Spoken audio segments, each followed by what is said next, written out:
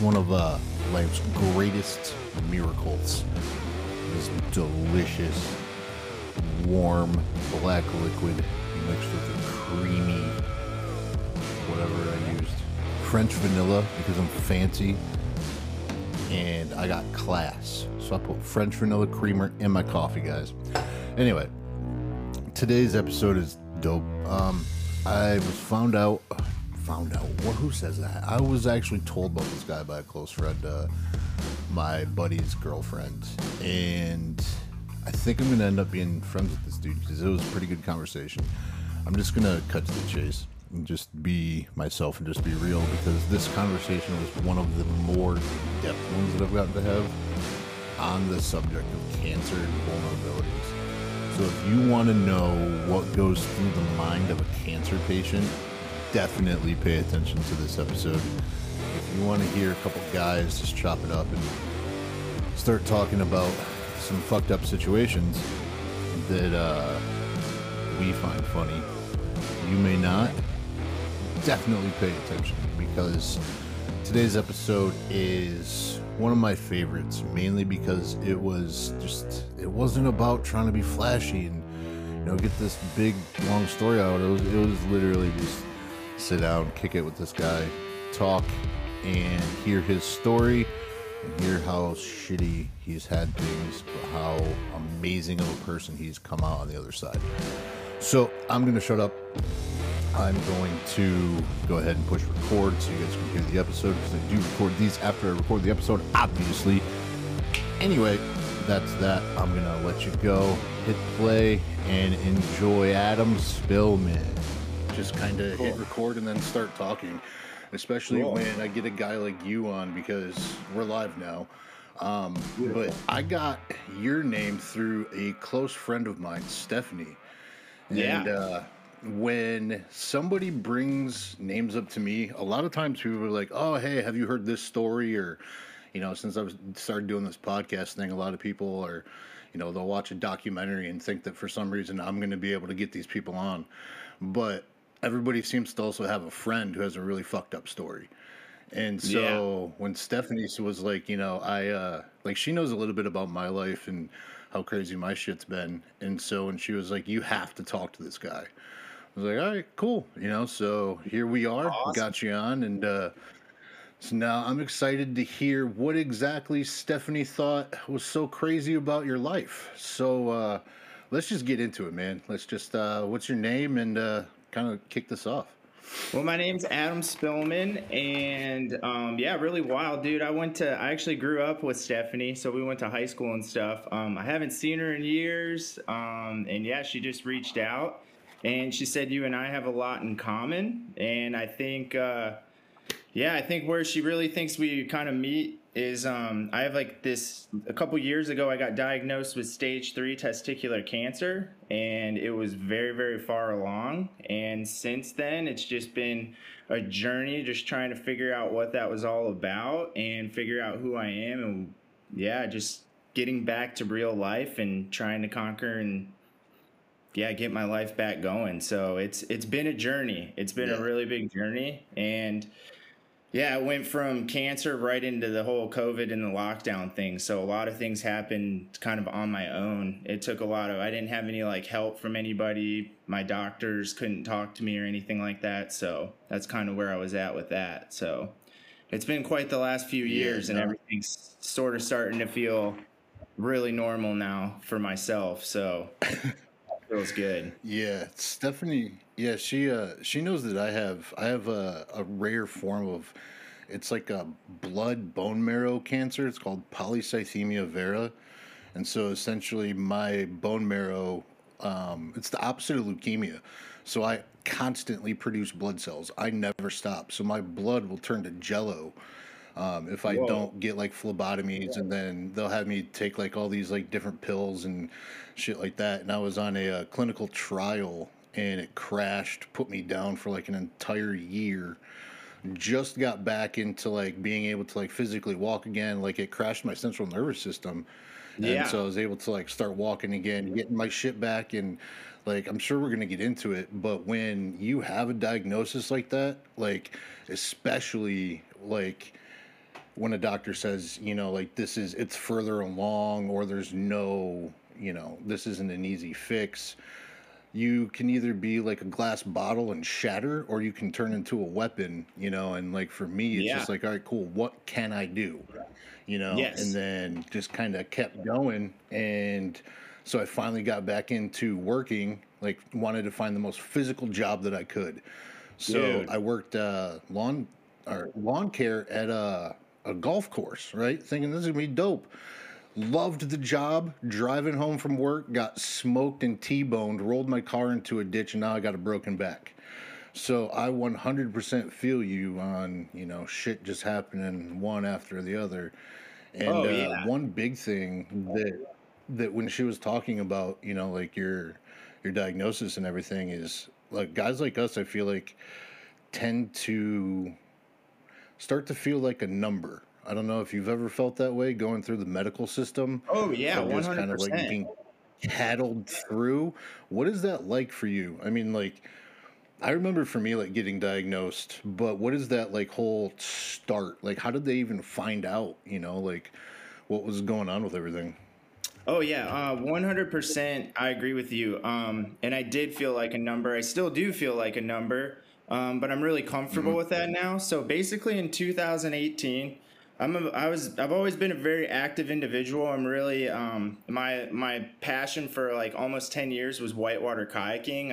I live next to some amazing rivers, and in 2018 I was starting to hit like my goals of where I wanted to be and where I'd been working for like 5 years up until that time, and maybe even 6 years. And one day I got a staph infection on my leg, and then that staph infection turned into like basically fatigue. My mood started to change, and then the staph infection went away, but then I got another one, and then I got another one, and then I got another one, and then finally I went to the doctors, and they basically were just like, oh, this is nothing going on, whatever, whatever. Gave me some antibiotics, and then I went through some more of those. So then I did the whole WebMD thing, and what's wild is the first thing that came up was, if you keep getting skin infections, it's probably cancer, was like one of the things. So I went into the doctor's office again, and I expressed that I really wanted blood work. And my doctor just kind of laughed, and he was like, yeah, blood work's expensive. We don't need to do that. Whatever, whatever, yada yada yada. And then we moved on from there. Well, I went on a kayaking trip to Chile in Patagonia for 3 months, and literally upon my arrival there, I started to get sick, and like really sick. Like I was experiencing morning sickness, and then all of a sudden I was experiencing mood swings, and then all of a sudden I was experiencing suicidal thoughts, and somewhere in the mix of there, I proposed to my now wife, who we were together for 8 years, and my whole world was just flipping, like it was crazy. And then when I came back from Chile, I could barely walk. I could barely move, and I thought it was like kayaking injury now. I thought it was, just going to the doctor so many times and having them tell me, like, you're fine, you're a healthy, athletic individual, you're getting these skin infections for this, like, you're overthinking. Well, I thought I hurt my back. I could barely walk. I could barely stand up. My back was in so much pain. I thought that was from landing flat off of a waterfall, which I had done. My Oh, like the mood, compression. yeah, and then Yeah, yeah, my mood and all of that, I was just kind of like, I just was like, oh man, I've got some childhood trauma I've got to work through. My wife was starting to say stuff, but I was literally losing my mind. Like there was one day I literally almost killed myself. And some people just happened to like show up. I was next to a river, and they kind of changed my mind. And fast forward back to getting back from Chile, basically what had happened was, I was one night, everything was like combining, and my skin started to turn yellow, and I threw up black, which was like black liver bile. And then I went to the hospital, and in the emergency room, we started breaking down things like, what could this be? We thought it was maybe a parasite from Chile. And then they did quick blood work, and they were like, oh, your thyroid's messed up. So then they were going to send me off to a thyroid specialist. But then as I left, I just was like, man, can we please do an X-ray? We did an X-ray, and then he was like, oh, I want to do a CT scan. And then, man, that's when my life changed forever. It was right there in that moment. That doctor came right in and was like, you've got cancer, and I can't tell you it's cancer, but it's cancer, and it's really bad. I had tumors all over my abdomen. I had that pain in my back was maybe a baseball sized tumor in my kidney. And then I had a really big tumor lodged in my main arteries. And I had tumors all over my lungs. And it was probably one of the most intense 48 hours of my life because my body was just breaking down. And I was like, dude, if I've got cancer, everything I read about, I made a mistake of going to the internet and reading. And it was like everything I read Oh yeah. about. It was just like, dude, Don't do that. yeah, Yeah, you I don't made a do that. video. I made a video, and I put it on YouTube. It's already gotten like 100,000 views or something, and it was like what not to do when diagnosed with cancer. And the Yeah, number one thing is to Google that shit because yeah, like what I did is it was like, all right, cool, this is this, and like you read past everything and you somehow search for the life expectancy immediately, and you dude. start looking for the worst things possible, and you're like, great, I got 12 hours to live, and then everything changes. So yeah, I'm with you Yeah, on that's how that it was. I Googling mean, it's fucker. like, okay, I got a tumor on my kidney. Well, if it's spread, which I had cancer everywhere, you got a 4% chance. Lungs, 4% chance. Well, then what's crazy is I went to then I got a call from a doctor and or an oncologist, and she was like, you have to come into this hospital right now. My life, I was getting ready to move. I was getting ready to do things. I was house sitting. I did not have a house I was living in. I was getting ready to work in California for the summer. And it was one of those things where it was like, oh my God, this is really happening right now. And she was like, I was like, Hmm. well, can I come in tomorrow? And she's like, you don't have tomorrow. Like, you have to come in now.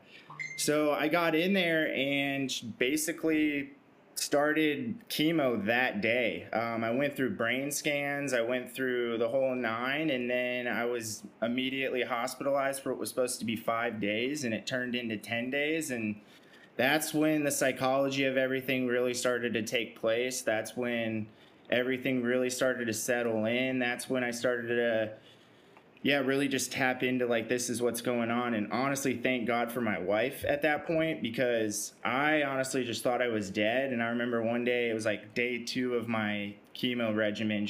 My doctor came in and was like, we're gonna have to start putting you on blood transfusions, your liver's failing.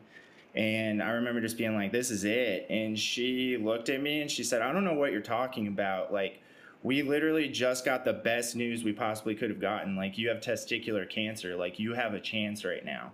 So from there, it was just like, what are we going to do to supplement this chemo so you can survive this chemo? And what are we going to do to just get you through this? And right when we left the hospital, that's like when everything basically kicked in for me. But it's very intense situation. And it's kind of I don't ever regret having it, but it's definitely wild to be like, that's the moment your life changed. Like, that's the moment for me. Like, it's like I can go right back to that and always remember the chills and the helplessness almost. So Yeah, it's also crazy how people start reacting to you. Like, yeah, at least for me, and like I've talked to quite a few people just like in and out of like, I mean, you've been into like the cancer wing of whatever you're calling it, of yep, the hospital. It's a different feeling, like every time I've been in, the nurses are always nicer, but it's a little depressing oh and yeah, a lot depressing realistically. yes, And shit changes. But when you've been in those rooms and then you go to a family event, afterwards or whatever, and you are the most important person in that room, it feels like. It definitely feels like everybody's staring at you. yeah, And when people ask, how are you doing? You know what they mean, yep, but you don't know how to verbalize that I'm trying to be as good as you want me to be because even though there's 100 people around, I'm alone, you know, and Yeah. that's a thing that like I feel like not a lot of people really understand is like for you with your wife being there, you know, like with my fiance, she's been there for me through a shit ton, and it's shown me the strength that women have that I didn't even know. Of Dude. just like, all right, Yes. cool, what are we doing now? You know, like Yes. she can, her little ass can pick me up and get me moving the way nobody else can, Yes. but you're still alone, you know, like you're Yes. still in that room. Even if somebody's next to you, what goes on in your head spirals out of control to where I was hoping we could talk about that because you touched on something that people are extremely vague on talking about, and that's like the suicide comment you made. Yeah. Because for me, I've been in spots to where it's like I identified as the guy, you know, like I had muscle, you know, like the big loud. I'm the douchey beef guy, you know, like Yep. that's what I identified as. And when I couldn't go for runs, I couldn't go mountain biking, you know, I couldn't fight, I couldn't do anything. My identity of who I thought that I was stripped. And then now I was forced to face the reality of like, you can only see me for the real me now. I don't have that barrier of, you know, for you, oh, I'm a kayaker and, you know, you go to Chile and Argentina, you do all the shit. No, you're stripped, you're a cancer patient, you know, Yep. and everything else is gone.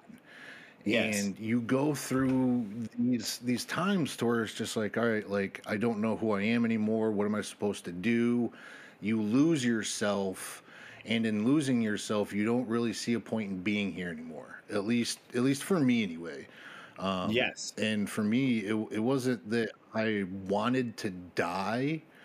It was I didn't want to feel that way. Like it felt like the universe was out to get me. This was a personal attack, karma, something, and I just needed to get the fuck away. You know, like I don't drink or do anything like that, so it wasn't Yep. like Same I here. went on a bender. But yeah, it's a tough situation. How did you get through that? Man, I gotta say, like the people around me really helped. You know, some of the people around me, like they really, they caused some negative energy my way, and no negative energy towards them. But you know, for my thing, it was, you know, it was really the year leading up, and my cancer was like basically a hormonal cancer. So the way it works out and like the way my tumor markers are is you've got your HCG numbers, and for a man it's supposed to you're supposed to check in around less than 5 to make it simple, and for a woman if she's experiencing a pregnancy she'll max out at like 200,000. So I my HCG was reading 1 million. That's the cancer that was in me. And Holy shit! yeah, and what that did for me when I heard that was it helped me through the phase of cancer. So leading up, my identity was falling because I was starting to reach my goals kayaking. I was where I wanted to be in Chile, but I was literally losing my mind, like my anger, my temper, my drive to do anything. I was getting these staph infections that were laying me up for weeks at time. And I think the fact that I was yelling at people, like I was yelling at my wife on a constant basis, just over nothing, I was starting to lose my drive. And yeah, I remember that was when I wanted to do that. And then during the cancer itself, like during that battle, I totally understand what you mean by you're alone in that too, because it it's wild to walk it's wild to walk through a hospital at 30 years old and like look into rooms with people who like this was before COVID. Um, Quarantine is up, can't go into those rooms. Oh yeah, People the are, radiation rooms. yeah, just all of those things, and seeing that and seeing everyone around me just we're just yeah, we're basically just disappearing, like we're degrading as people. Um it was a very lonely world, and that for where I found my peace was I started to get into cold soaking. I started to get into breath work, and I started to really realize like the difference between somebody coming up to me and saying, "Oh, I feel so sorry for you. I feel helpless for you. I feel all of that," or the difference between somebody just coming up to me and being like, "Dude, you've got this. Like, I'm not worried about you." Or, "What can I do to help?" Or just not even bringing it up at all. "Hey, do you want to go for a walk? Do you want to go hang out?" All of those little energies started to really like play a role in how I started to get through the cancer. And I really think having my wife there was like a really big, it was like a really big bonding experience for us, and that too helped out with just not feeling so lonely. Where the loneliness really kicked in though was after the cancer. It was after my big surgery, and my doctor told me, "Okay, you're good, your numbers are back." And then literally we went right into lockdown. And that's when like everything fucking hit me. That's when like it was I can barely walk up a hill. I can barely lift anything. I can barely cook for myself. And it was just like, okay, tomorrow I'm gonna go for a run. Well, I could barely run. It's like I didn't know where to start. And my body itself started to take back on the like I started at like I went from like 120 to 150 pretty quick. And a lot of people, man, I would, I'd be like, "Yeah, I'd love to do a hike, but I need to do like this hike." And then it would be, "Well, dude, look at you. Like you look more cut than I do, or you look whatever." And that was not a representation of what was going on inside of me. And I think also what was going on inside of me was like, not only was I physically broken, but I was mentally broken. Like I mentally just like was like checked out at that point in time. And for me, that's where the real work came in. And I feel like really developing a practice with breath work and ice baths. I just made that my point to make sure that I did those two things every single day, no matter what. And both of those things prepared me for a really heavy surgery. But where they really helped me out was they helped me get my body back in shape, but they also helped my mind get back in shape and develop like more of a willpower. It was really hard. It was like every single day, this is what I'm going to do. I'm going to wake up in the morning and I'm going to sit in an ice bath. And this was in the winter time, and I live in the Pacific Northwest. So it was the hardest thing at that time that I could physically do. But what started to happen with that was like I started to develop this thing where, okay, now my mind would get cleansed in that ice bath, and the breath would help me like let go and formulate a plan for my day. But it really just started to develop my willpower. Like there was days where I didn't want to do it, and it was like, "No, we're doing this. Like we are doing this. We're not like a run is too big, to lift weights is too big, but to sit in this ice bath, it literally takes nothing." And yeah, that's really the method that really helped me get through the mental just loneliness of everything. And still to this day, it sometimes feels lonely. Like I don't have the same ambitions that I once did. I don't have the same like drive and for other things. I have like this drive to just kind of like live and do the things that I want to do rather than like follow the cookie cutter pattern that I was. If that makes sense. Yeah. Yeah. No, it definitely does. Yeah, you said quite a bit in there. I know. Yeah, how you were talking about how like people are looking at you, and you're cut and you should be in better shape, but you can't actually do it, and you got to focus on willpower. That's something that I learned that I had, after my medical crash of like, that whole year period of I've always kind of been one of those people of like, you want something done, I'll do it. All right, that pile Yep. of wood needs to move over there. Got it Yes. done. But when my mind wants to do something and my body won't, but I looked like I could Yeah. because I was very deep into weightlifting, thinking about doing bodybuilding shows, and then this whole thing happens. And so for me, I put on, like gym clothes to go to the gym just to try to pick up a 45-pound plate, let alone bench it or do Yes. anything with it. Just trying to get that routine of, no, I'm doing this again, and going back into that environment and still looking better than some of the people, and they were expecting me to be able to physically do what I looked like I could do, and I couldn't. And then that toxic shit just started creeping in. Like, everybody that's Yes. been to a gym, there's a gym culture. That whole bro culture is so fucking toxic. And I was like at the top of it at one point, admittedly. Yep. And just kind of going through, you could die. You realize that the chick on the treadmill, that all your guy friends are sitting there like staring at her ass and like, oh, look at her, and like every guy does the look type thing. That shit goes away when you're fighting for your life, Oh, and then 100%. you realize who your real friends are. Like Yes.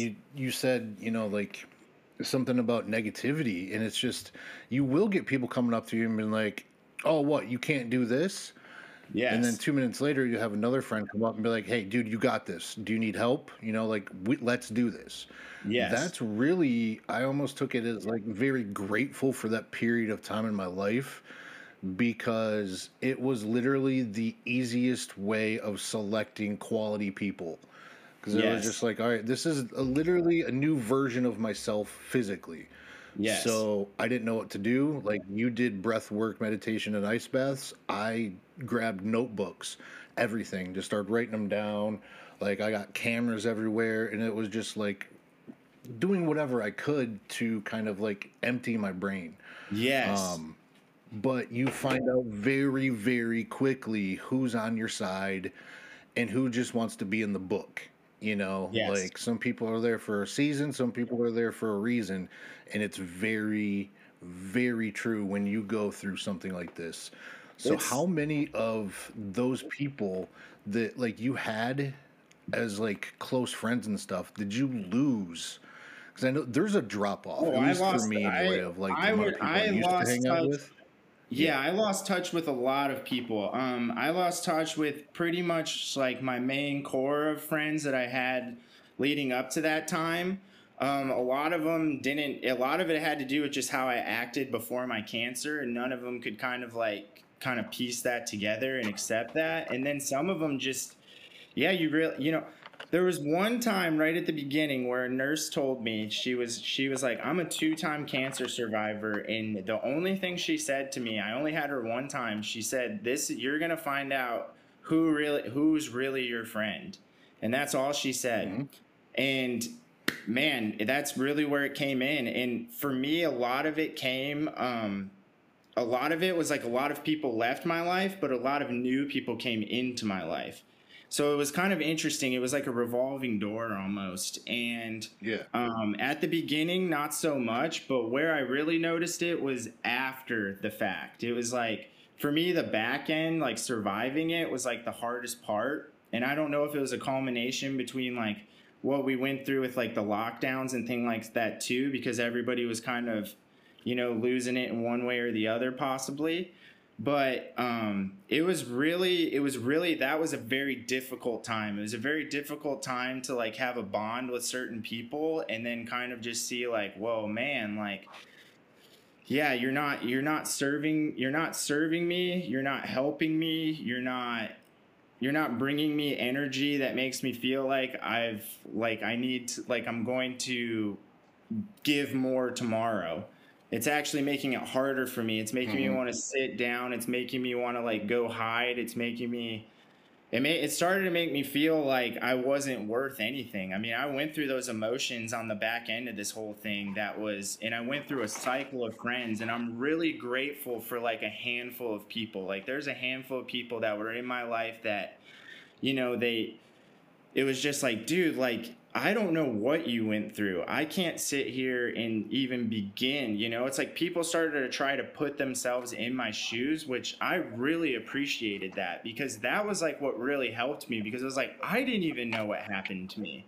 It was like, I don't care about money anymore. I don't care about a house anymore. I don't care about anything anymore. And that's what this world kind of wants you to care about. And when people are trying to tell you like, oh yeah, you can run these rapids and things like that, and it's like, dude, like, yeah, I may like look like I have muscle, but on the back end of survival on that stuff, it's like you need to have cardio for that. I had no cardio. And when you're in a stressful situation, stress is stress. That's one thing I learned about. Like, stress is stress. So that stress triggers emotions that are going on. I remember I have a really awesome class 5 run in my backyard, and I know it very well. And one of my favorite rapids that I was running for years, I'd get above this thing, and the nerves and the excitement to run it, they started to turn into a trigger for, I have a Chinese finger trap holding my arteries together. I've got one kidney now. I've got one testicle now. And then you're eating shit through that rapid, and it's like you're rattled, and it's not fun anymore. And it's trying to deal with that and realizing that, not everybody understands that, and not everybody's going to listen to that. And you have to be very selective of who you hang out with if you're trying to climb this mountain, because this mountain is no joke. You need people who are around you who are they're going to help you when they need to help you. They're going to listen when they need to listen. And if they're not, I'd rather sit in a room by myself than listen to that negativity, basically. Like, I myself, like, that's why I was really particular about the ice bath, is because that gave me everything I needed to, like, start having confidence in me. It gave me a chance to, like, tune in and to recalibrate. When that adrenaline kicks off, I'm not thinking about the ER or the ICU when my heart was like going out of control. I'm not thinking about like that moment when that adrenaline dump happened, when they're like, oh, you've got cancer, or that adrenaline dump when we've got to pull a kidney stent out of you right now and you can't have any medication, you can't have anything, you've just got to sit here and take it. It was like recalibrating that and really understanding that, like, I have the power inside of myself to get over this. So if you're not going to be somebody who's going to like help me with that, then I'm sorry, but like, you've got to go. Like, you got to, I wish the best for you, but you've got to go. Like, if you can't understand, or at least try to have some understanding, and that was honestly one of the hardest parts, because there was a lot of people that were close to me, but we kind of went sour after that. And it's true, and I'm really grateful for that, though, because it's opened up doors for other relationships in my life, basically. Yeah, there's a few things you said in there that kind of like made me want to be tangential on different subjects, but one of them was kind of like the revolving door of people coming in and out, and like realizing what's important. Kind of going off of that subject is, I don't know if it's the case for you, but for me, I realized that other people carry weight. Yes. Like somebody giving me a compliment will take weight off of my shoulders. It'll make me feel better about the day, to whereas somebody doing the complete opposite and degrading me is going to weigh me down. Stress weighs you down, constant things you got to do. Everything carries weight. And I used to have people in my life that they were addicted to creating their own problems in their life so they could solve them, just so they had shit to talk about. And I'm sure I've done it in my life as well, too. But when somebody's calling you and all they have is negativity, and they're just like, fuck this, and these people suck, and this sucks, and everything's negative, that weighs on you. And just hearing it, hearing somebody else's story. I've had some podcasts to where I've had to like meditate for a minute, and like collect my shit because of like what I heard, and I didn't have this gift, I'm calling it, because it allowed me to see a different side of humanity. It allowed me to actually see people for the person that they are, not just the representation that they put out, or at least acknowledge that exists. So like you were saying, people are coming and going and it's making it easier. For me, it made it very easy to, if all you're doing is bringing shit to my table, like it's very easy to just go away, and just like completely cut people off.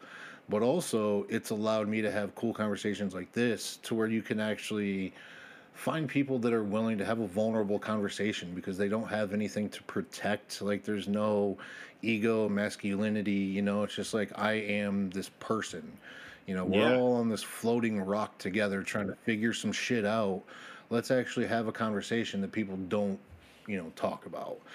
So having this conversation has been fucking dope because most people don't like to talk about suicide and they don't like to talk about like losing friends and going through all those things, especially with testicular cancer. And with that, for me, my hormones have kind of been like up and down, just like you've been on the drugs, how what they do to you. Oh yeah. That that can fuck with you. Oh Like yeah. when you're a man in your 30s and they're like, "Hey, your dick might not work anymore and you may not be able to have kids anymore." Yeah. You go to pick something up and your body's just not there, like you lose a lot. And as a man, we pride ourselves on very dumb shit. How many Yeah. women we've been with seems to be a big thing. How Yeah. big our dick is and how much money we have in the bank. Those Yes. are three things that don't matter at all. But also having nuts. Yeah. And you were a Yes. dude in high school, like there's there's always nut jokes about like, oh, you only got one nut, or like, I know you're getting that. How are you handling that? Not so much now, but the initial, you're gonna lose a testicle. As a man in your 30s, you are now gonna be, one testicle person. You're gonna be a Lance Yeah. Armstrong. How does that kind of For feel? me, so for me, I think if my cancer was like a step or two down, I really do think that that would have affected me differently. As far as energy wise and figuring out like before I went into the surgery to have the testicle removed, I was a completely different person. Like my energy levels were insane. Even though I had just gone through like a crazy, they said I went through one of the hardest chemo regimens a human can survive. I don't know what that means, but that's what I was told. And to like feel Yeah. like just the way I treated my 3 months before surgery, I went in like the best shape of my life. Like I went in it like they said this is a marathon surgery. Um, so I went and I trained for a marathon basically. I mean, I wasn't running a marathon or anything like that, but I was just like, okay, like Right. every day I need to be as active as I can. I need to get my mental place and stage. I was able to kayak class 5, so that helped me out a lot cuz that was just like a great escape for me. Um, but basically how my surgery went down was I went in thinking I was getting a testicle removed and they were going to cut basically from they cut my entire abdomen open, the entire length of it, and they pulled all my organs out. And when I went in to meet my surgeon, I was under the impression that they were going to pluck a big tumor out of my back and they were going to pluck a tumor out of the center of my chest and they were going to remove a testicle and some lymph nodes. Man, the first time I met with my surgeon, they talked about the testicle, which that is something. But then it was, so you're gonna lose your left kidney, and you have a tumor that's lodged in your arteries, and we don't know what we're gonna do or how this is gonna turn out. They're like, this thing looks like it's grown into your main artery that brings the blood back up to your legs.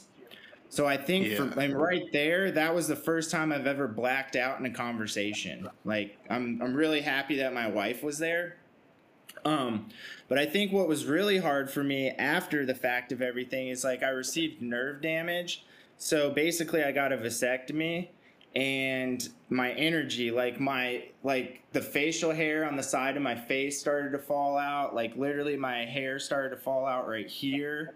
And I had one conversation with my doctor, and she was like, yeah, that's your testosterone levels. And then, like, COVID started to happen. So I never got to, I had to, like, naturally seek out my testosterone. But the testicle, for whatever reason, it hasn't bothered me as much, but I will say that that is a big deal for a lot of men.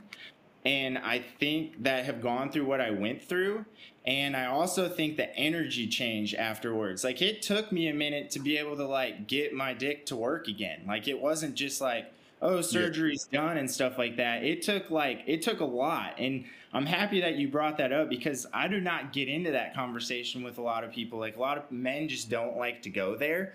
But it's like, dude, that was real and that Yeah. affected me. It affected me a lot. Like I remember I was scared to make love to my wife the first time and after everything because they said, "Oh, you're not going to ejaculate anymore," and that was like a 90% chance. They were like, "We'll see what happens," and I remember just like I was so scared to be like, "Okay, what's about to happen? Like what like." I was scared to be like, am I ever going to be able to have sex again? Like, you know, and it's true. It's like that literally 30 years, you know, like I just made it out of like the roaring 20s, dude, where you're just like a walking hard on all the time, you know? It's like, Yeah. yeah, man. I mean, I still was that way. Like, my sex life was not a problem.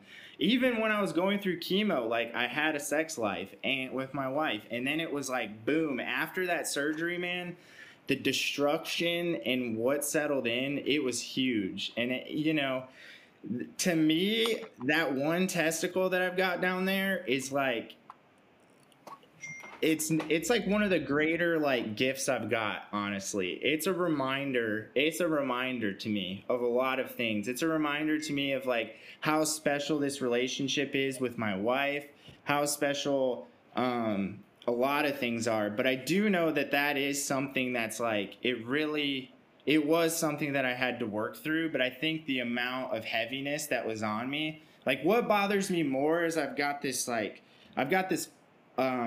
so they where my tumor was, I had a 90% blood like or 90% blockage in my main artery. And what freaks me out is they like clipped it and then they basically put these Chinese finger traps that holds that together.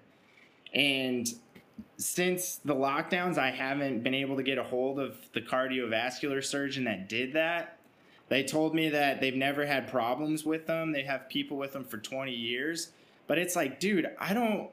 It's like that for me is like what really, really freaks me out and weighs in on me a lot is like looking down at this scar and knowing what's behind it. And that's the part where I feel like, man, I'm always dependent on this system. Like I'm dependent on I like there's something in me that's not supposed to be in me, but it is in me and it's helping me, but I don't know like how well that structure is going to hold for the rest of my life and the things that I do and yeah, there's a lot of unknown with that for me and I think that honestly keeps the one testicle kind of like really like humble and in place like oh yeah that's just like some collateral damage that yeah I can deal with that if I would have lost both testicles which I have met some testicular cancer patients who have I think I'd be talking a different story right now but for me man there's more to being a man than like your two balls and there's more to being a man than like how big your muscles are. There's more to being a man than how, you know, how much money you've got or the success. Like to me, I even, you know, what this has really shown me is, you know, I didn't grow up with like a really strong father figure presence. So I didn't really have that. You know, my dad kind of, yeah, I mean, he was all about the ladies at certain points in times in his life, I think. And, you know, he ended up getting a different girlfriend and left me and my mom and my brother.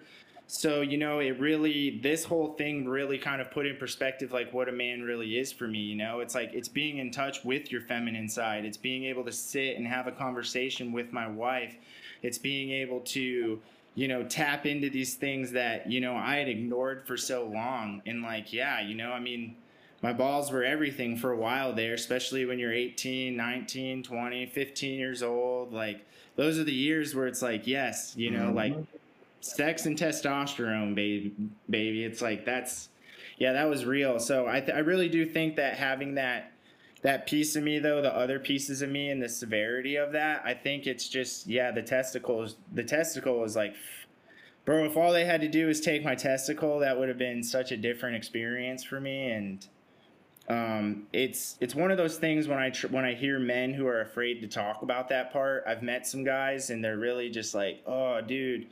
But it's like, God, man, that's not you. Like that is not you. That testicle is not you. And with a little bit of hard work and Hmm. diet change, like, dude, your hormones, like, they can rebalance. As far as I know, mine have rebalanced really well. And nutrition, the ice, all that stuff. I mean, they say the ice, like, kicks your testosterone up a lot. So there's a lot going on with that whole process. But yeah, figuring out those hormones, man, was not an easy task. That's rough, dude. Especially, yeah, for guys like us, that's not an easy thing. Like your energy levels are just weird, and it's not you. You just don't feel right. So Yeah, is I mentioned earlier, like the three things that guys kind of like judge ourselves on, the amount of women and yada yada yada.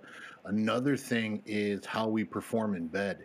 yeah, And so having that, I mean, you're married, so it's nothing new, but it's guys feel judged.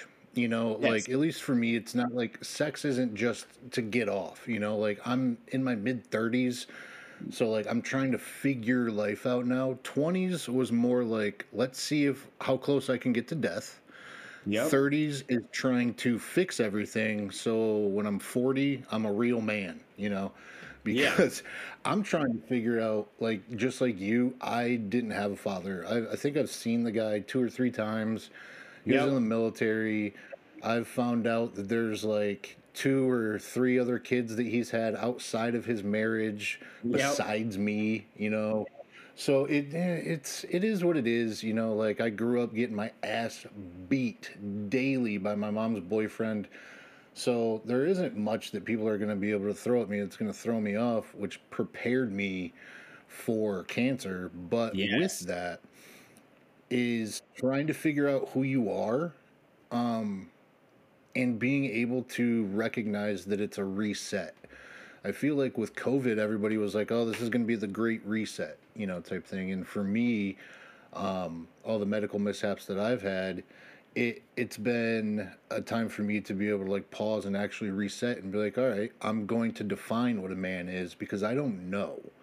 Like what I thought I wanted to be as a man was this guy that slept with everybody, had all this money, did all these things. But then when I actually sat down and was like, well, what men in my life do I look at and respect? And what qualities do they hold? And how do I want people to see me? Like I yep, want to be the person that gets a phone call that for people that need help. I don't want to make the phone calls to ask for help, And so it's kind of like doing that shift and that change that helped me kind of get through it. But I wanted to get back to the testicle and the sex and everything because people don't talk about it. So no. do you don't are you on TRT right now or you I just went am not. natural? No, I'm not. I did I almost did. I almost did, but what had happened for me was right after to survive cancer, to survive the chemo, my go-to was I drank 112 ounces of raw juice every day.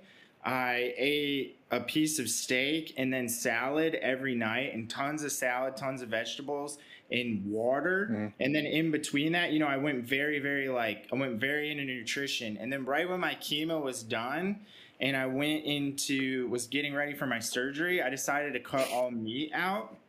And that worked for the next few months. Like I watched this crazy documentary and I read this book, How Not to Die, which I do suggest that book. It's a great book for many different reasons. But it's kind of a book on nutrition and getting a whole foods plant-based diet. And reading those things and Okay. reading the studies on meat and the cancer and stuff like that. So I cut all those things out and it worked for me, but I had two testicles. And then when I got out, and I had that one talk with I had one meeting with my oncologist after that, and you know, my facial hair was falling out again, and I was like, is this because of the chemo again or what? And she's like, no, no, no, no, no, like that's from your testosterone. And I was supposed to meet with a guy to do TRT, but the idea of it kind of freaked me out a little bit. I was kind of scared to get into it, and I don't have the best health insurance. So I was kind of nervous just reading about how you can become dependent on it. And then just everything happened, just with everything shutting down. So what had happened was I had a person who I trusted, and they were like, dude, you should go and get some really good quality grass-fed like red meat. Like go get that and eat that for a couple days and add that into your meal and see what happens. And 3 days, dude, my hair started growing back. And I was like, whoa, okay. So that's when my whole perspective on diet changed. Like, oh, yeah, you think you know the best diet for somebody? It's like, I don't know about that one anymore. I think there's certain diets when you're like trying to fight disease, but like as far as like just being like, oh, this is the best, or like 100% plant-based, or, you know, being vegan is like the best thing, you know, that whole like the Game Changers documentary was coming out at that time. So there was a lot of that. And I even like, you know, kind of, I was really all about letting people know that on my Instagram. And, you know, so I had some vegan people who followed me, and some of them actually got mad at me when I said I was doing meat again. And it was like, dude, you know, health is like a very, very, very important thing to me, and my energy is very important. And if that steak means that I don't have to rely on TRT, you know, I don't ever say I won't do it, but I'm hoping I can hold out till at least 40. Like that's my like goal, is to like hopefully hold out, get my finances like a little bit more set and stuff like that. You know, I traveled as a kayaker forever, so I was like, you know, and that was all self-financed. So I would work and save up money, and then I would live off of that money. You know, there was no like, and everything I saved went to cancer. Like I had a good chunk and it went to cancer. So to be able to hear, like, I see what happens with people on diabetes. Basically, I have some friends and family who are on that, and they are always in battles with like, I can't afford my insulin, I can't afford this. And I guess part of me was like, dude, if they did that with the testosterone, like that would be horrible.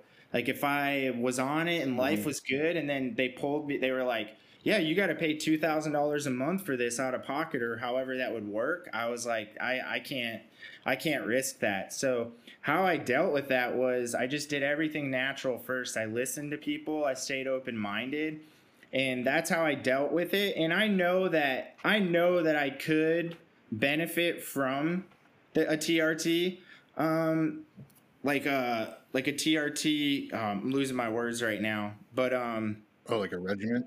Yeah, regimen. I could benefit from that a little bit, but man, my energy levels are great, and you know, my activity levels they're getting like, I'm getting better than I was before cancer now. Like my habits, I think just my habits alone, just who I was as a person before that and what I would do to myself. It's like I haven't drank alcohol, and since my diagnosis, I don't party at all. I don't interact with things like that. The most I do is smoke a little bit of cannabis, and that's about it. So that's really how I dealt with my hormone levels. Was like, I really think diet and activity play like a really huge part in that. And I'm not against TRT, and I guarantee you one day I will be on that. But as of right now, I'm actually really stoked to say that like I don't need it. Like I've done what I've needed to do, and my whole goal is to be better than I was before cancer.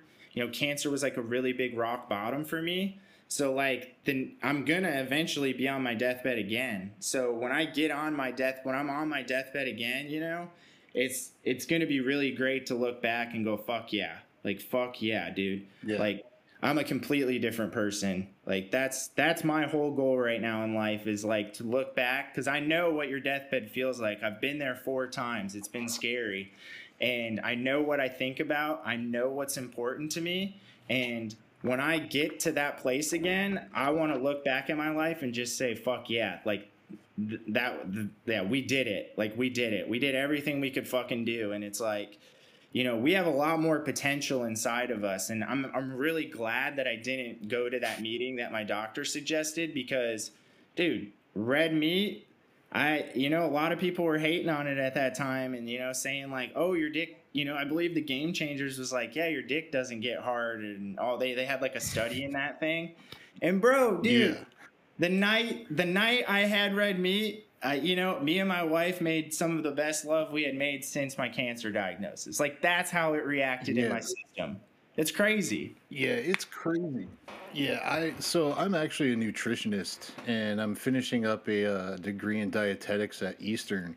And so Beautiful. trying to get to like the top of nutrition, and nutrition is key for everything, man. I mean, Yes. like, and this will be this can be our last subject, and then we'll get you out of here. But it's All good. nutrition is it can play such a huge role in your mental state. Some people take it way too serious and they use it as an identity, you know, like, oh, I'm a Yes. vegan. Like, all right, cool. I have a goldfish. You know, like that doesn't tell me who you are as a person. That just tells me what you don't want to eat. Yep. And I so like I've that. never really liked those camps, you know, Yes. of this is what I do, don't do that type thing. But if you can dial in your nutrition, then health just becomes so much easier. As soon as you can actually know what you're putting in your body, you know, then you can kind of accept what your body's doing more, you know. Yes. And especially like all these morons going in, like, I am not a pro vax, anti vax. I don't give a shit what Yep. anybody does at all. Yep. But I do think that people that haven't gone through what we've gone through are idiots and they will eat a Twinkie and but say they don't want to put a vaccine in their body because they don't know what it is, but you don't know what the hell is in that Twinkie. And eating those Twinkies or whatever it is, that will give you cancer and that can take you out. And if you just clean up your diet and write down goals, I found is writing is huge because as soon as I Yes. write it down, I have to do it. That's like me telling you I'm gonna be there at 5:30. You know, I said it, I got to do it. I wrote it down, I have to do it.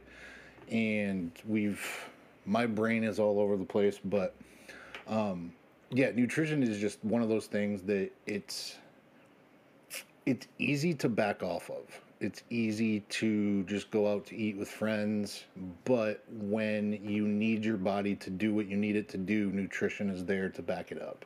Oh, And it yes. 100% can help you get through. I mean, like, if I had to go through chemo while eating Burger King every day, oh Dude. God, like, And that's what was recommended there's to me. no way. Like, That really? yeah, I mean my doctor Wait, when she like when I left my first chemo round, dude, nutrition is 100% this is what I truly believe. I truly believe this. My wife truly mhm. believes this.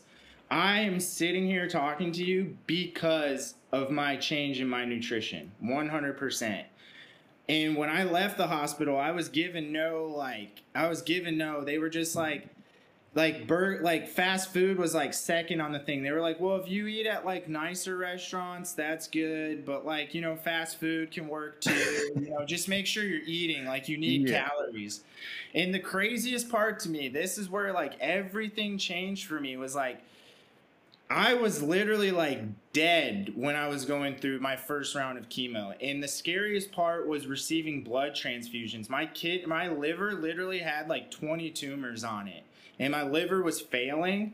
And we already had people reaching out to us telling we need to juice, telling us we need to eat a lot of salads. We need to just like that needs to be and you know the best thing that was yeah, given to me was like you need to overdose on raw juices. That was like what was said to me. micronutrients. But what Yep. really blew my mind was there's this guy out there, Anthony Williams, and he's all about this celery juice.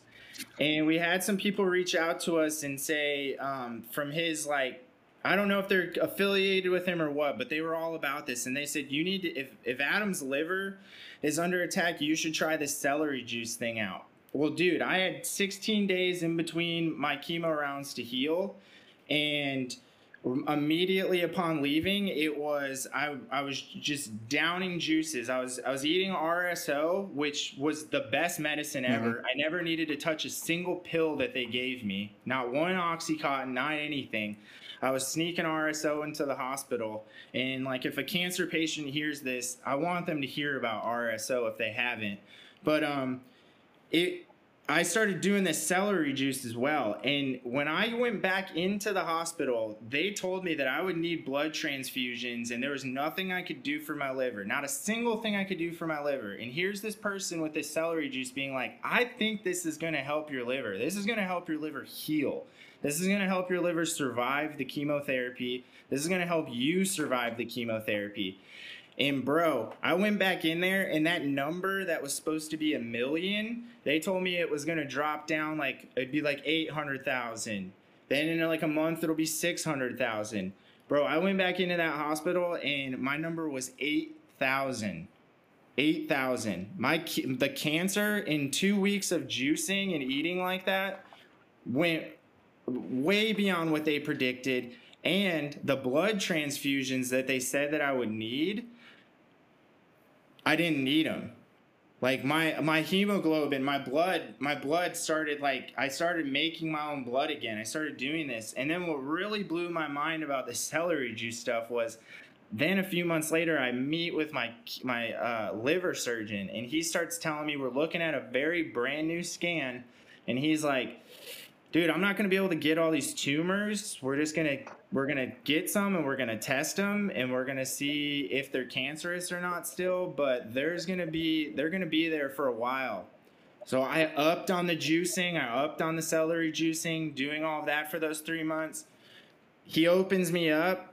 I got a pinky nail size scar tissue on my liver, and that's it. My liver had completely healed itself. And they don't know why. They don't know why. Yeah, it's so. I know we got to get out of here in a minute, but it's all good to you. So you said RSO, and just so what that is for the people listening is it's Rick Simpson oil. Yes, and it's a concentrate of cannabis. The thing with RSO, I love RSO. Yes. Like you'll see people with like pens. That's just THC that does nothing for you medically except shut your fucking brain off. Yep. The whole plant works a lot better. RSO is the best in my opinion. But essentially you can take RSO. It is psychoactive, but it's not going to be as psychoactive. You're not going to get extremely fucked up off of it. You can use a smaller amount. It's this black oil. And you just kind of put it on your tongue. You can drink it, eat it, whatever you do, and it's helped me out a significant amount too. So, yeah, RSO is 100% the way to go, and the juicing, that's amazing. Just the fact that like putting in all those extra micronutrients is going to do nothing negative. I don't know why doctors don't push that more. From like the educational science background, celery juice has absolutely no nutritional value at all, but that's not to say that it didn't work.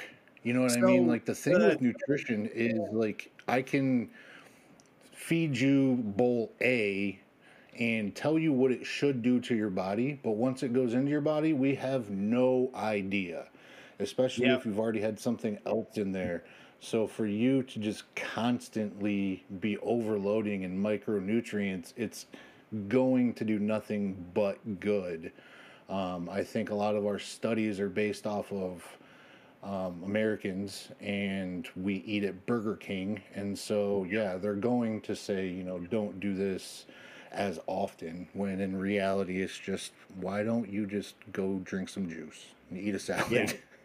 Yeah, you know, and that was the thing with the celery juice. It's like it wasn't even necessarily the nutrients that you were getting from it. It's all, apparently it's got a heavy concentrate, like when you break it down, it's got a heavy concentration of like salts and minerals. And what those salts and minerals do, I guess, is, so basically the way the process is you don't just like drink the celery juice. Like it's got to be It's got to be specific. It's got to be first thing in the morning. You can have a glass of water, like up to 32 ounces. You wait for your stomach to clear out, and then you send the celery juice through. And what the celery juice does is all the salts and minerals, I guess, like clean your liver and your kidney. And as far as I know, they clean your livers and all the organs out all through your digestive system. I mean, you know, I was about to be sent into I had really bad constipation, and they, you know, the oxycontins, they constipate you. All the other pills, they constipate you. Everything that they wanted to give me constipated me. And like, not to mention the negative side effects of the oxycontin. Like, you literally experience withdrawals with that stuff. Like, that's all I could explain with that is like, you know, you've given this 4-hour window where you can have it, and it works for like 2 hours, and then you spend the last 2 hours just like itching, and you feel horrible, and then they give it to you on the 4 hours, and then you're just like, oh, I feel good for 2 hours. Whereas the RSO, dude, it is so you know, just, I know you know this, but it is so gentle on your system. And you know, the pills that they gave me for appetite, they were all antidepressants, and like the first like thing that I would read on the piece of paper as side effects was they can cause suicidal thoughts, and they'll constipate you. Dude, I don't, you know, in the RSO, So man, great. the RSO, the first time it entered my system after I was out of the hospital, I cried tears of relief. Like, RSO is a miracle. And in my opinion, the juicer is like one of the is a medical, like, it's a medical miracle in my opinion. Like, the juicer itself, it's like we look at all these crazy machines, but what juicing did for me, it like you could feel it hit your system. They'd give me a potassium pill. They'd be like, oh, your potassium's low, like when I'm going through chemo. And then my wife was like making fresh juices at this place outside of the hospital. And dude, she'd hit me with that, and it was just like, boom. Like, I could feel the energy. I felt good, and my symptoms going through chemo were not as bad as like what they were predicting. So, yeah, man, I'm a firm believer in the RSO. I'm a firm believer in getting those micronutrients in as well as the macros, and that's really awesome that you're diving down the road of nutrition yourself, dude. I think that's freaking awesome, dude. Yeah, yeah. I just got tired of stupid people trying to tell me that they know what they're talking about. Yeah, yeah, And you go to a gym and everybody's eating 15 ounces of red meat and 8 ounces yeah, of rice, thinking they know what they're doing. And now the yep, new thing is Rice Krispie treats. Is every 19-year-old Gymshark douche is walking around the gym eating Rice Krispie treats and drinking Ghost, like what? the Bang energy, but they're Yeah, yeah, so that's what you need is 500 grams of caffeine and a Rice Krispie treat, and then go to the gym. But those same people, and I was the guy, I was the top douche in the gym. Every one of those guys would die in a rapids. If you put them in a kayak, if you yeah, put them on a jiu-jitsu mat with me or in a ring, or if you just even wanted them to go to a farm and lift hay, they will roast. oh Because yeah, the whole environment is toxic, and it's just about what they look like. That's my yes. rant. I'm not going to talk shit about the people at the gym anymore because I'll probably go back. Yeah, so all right, man. I feel you though, man. It's been a little over an hour, so gonna let you get Beautiful. out of here. I have had a great time talking to you. We're gonna have to do this again sometime in the future for sure. Man, I'm always open. I Where- feel like we just broke the ice. So yeah, I'm always open. for sure, for sure. So where can people find you online? Because I know I have people reaching out to me that have like the same medical conditions as me. So if somebody wants to reach out to you, how can they find you? You can find me on Instagram at Adam Spillman 63, or you can find me on Facebook at just Adam Spillman. And yeah, whatever you're going through out there, whether it's whatever hard times you're going through, you need help, you need assistance, hit me up. Right now, I just finished up working with this cannabis shaman, if you will. You can look him up, Ryan Sprague. I think you would enjoy a good conversation with him.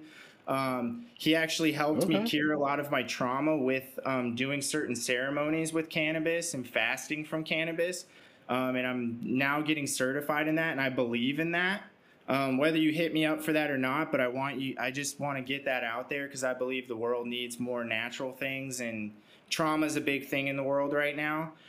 So yeah, just look me up on Instagram at Adam Spillman 63, and yeah, don't be shy. Hit me up. I'm always open. I share any parts of my story. I'm not afraid to talk about anything, and I also am a really good listener. And I just think this world needs more support for each other, man. We all got to look out for each other, and we need to build each other, and we really need to let each other shine like we're supposed to shine, you know, is how I feel. Like be your own artist. I feel like that world needs this a little bit more. So yeah, don't be shy to hit me up or look me up and say something. So yeah, I'm out there. Definitely, yeah. And always try to be the dog or be the person your dog thinks you are. Yeah. I feel like that's the best way to live is just be the guy that your dog thinks you are. Yes. Because your dog thinks that you are the shit. Exactly. So walk around with that positivity, give it out to other people, and live your life. So, all right, man, it's been an honor and a pleasure. Go ahead and get you out of here. So, have a good one, bro. You as well. Thank you. And there we go, guys. We got another episode locked and loaded, uploaded in the bank on the internet forever. Can't take it off. So I want to give a big shout out to Adam for coming on. That was an amazing conversation. I hope you enjoyed it as much as I did. On top of that, I want to give a shout out to the sponsors, me, because I'm the only one on here except for the few supporters that we do have through Patreon and direct. I want to give a huge shout out to you guys, the supporters. You are the reason why I'm still doing this, making it happen. So if you'd like to be a supporter, go ahead on over to the Patreon page, as well as just hit the link down in the show notes. And I appreciate the shit out of it. Every single person, trust me, I love you for it. That's going to be it for today, guys. That's going to be it for the week. I want to let you go, get you out of here. Hopefully that you have an amazing day and you go out, tackle life, accomplish some things. And if you have a great story, or you know nobody that has a great story, hit me up online. I am all over it. I am Rob Childs. It's going to be really simple. You can Google my name or you can just type it in. I am Rob Childs. Again, that's going to be it for today's show, guys. I want to thank you one more final time. See you later.